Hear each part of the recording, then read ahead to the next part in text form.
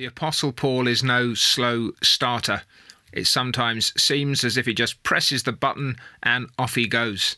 It's evident, for example, when he writes to the church in Ephesus, where his letter simply explodes into life with this great catalogue of blessings, and we're soaring up into the sky and trying to keep hold of the apostles' coattails.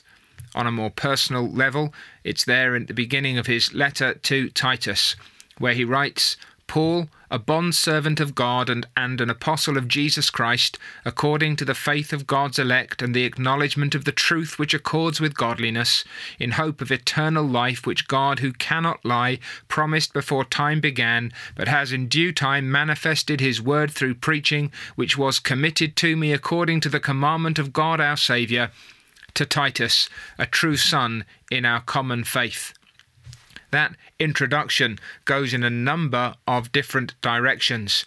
It's not a scattergun approach, but there's a thrill, there's an awareness of the majesty of God, there's a sense of the responsibility and duty that has been committed to the apostle as a messenger of the Lord to speak of salvation. There's a consciousness of the beauty and the stability of the truth, the excellence of that truth as it points us to, moves us toward real godliness, so that all who believe are transformed by degrees in this life into the image of God's Son.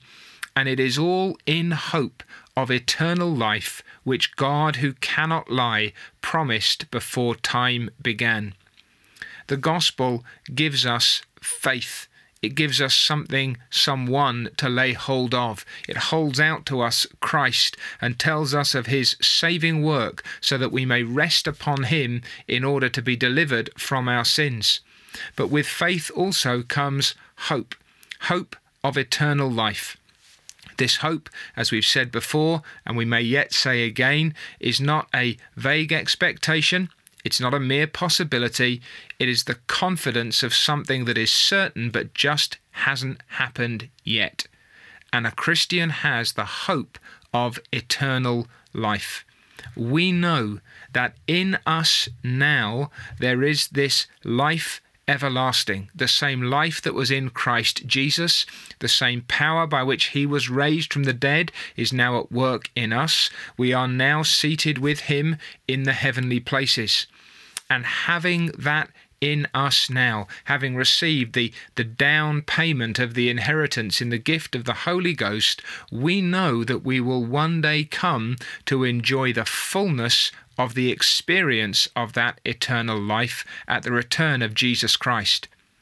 Now, how can we be so sure? Where does this certainty come from? What is it that makes our hope more than a mere possibility? It is that God, who cannot lie, promised this life before time began. Now, it may be that language carries us back to the very beginning of the history of the world, when in the muck of the fall, God was pleased to bring forth a diamond of promise and to assure us of a champion who would come on behalf of lost mankind to trample upon the head of the serpent. But it may point back even further to the covenant of God, the eternal purposes of the Godhead to save his people from their sins and to bring them to himself.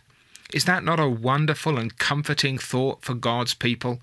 When we talk about the hope of eternal life, it rests upon the promises of God himself, a God who is true, a God who is truth, a God who does not and cannot lie. For to say anything false would be to empty himself, to deny himself, essentially to destroy himself.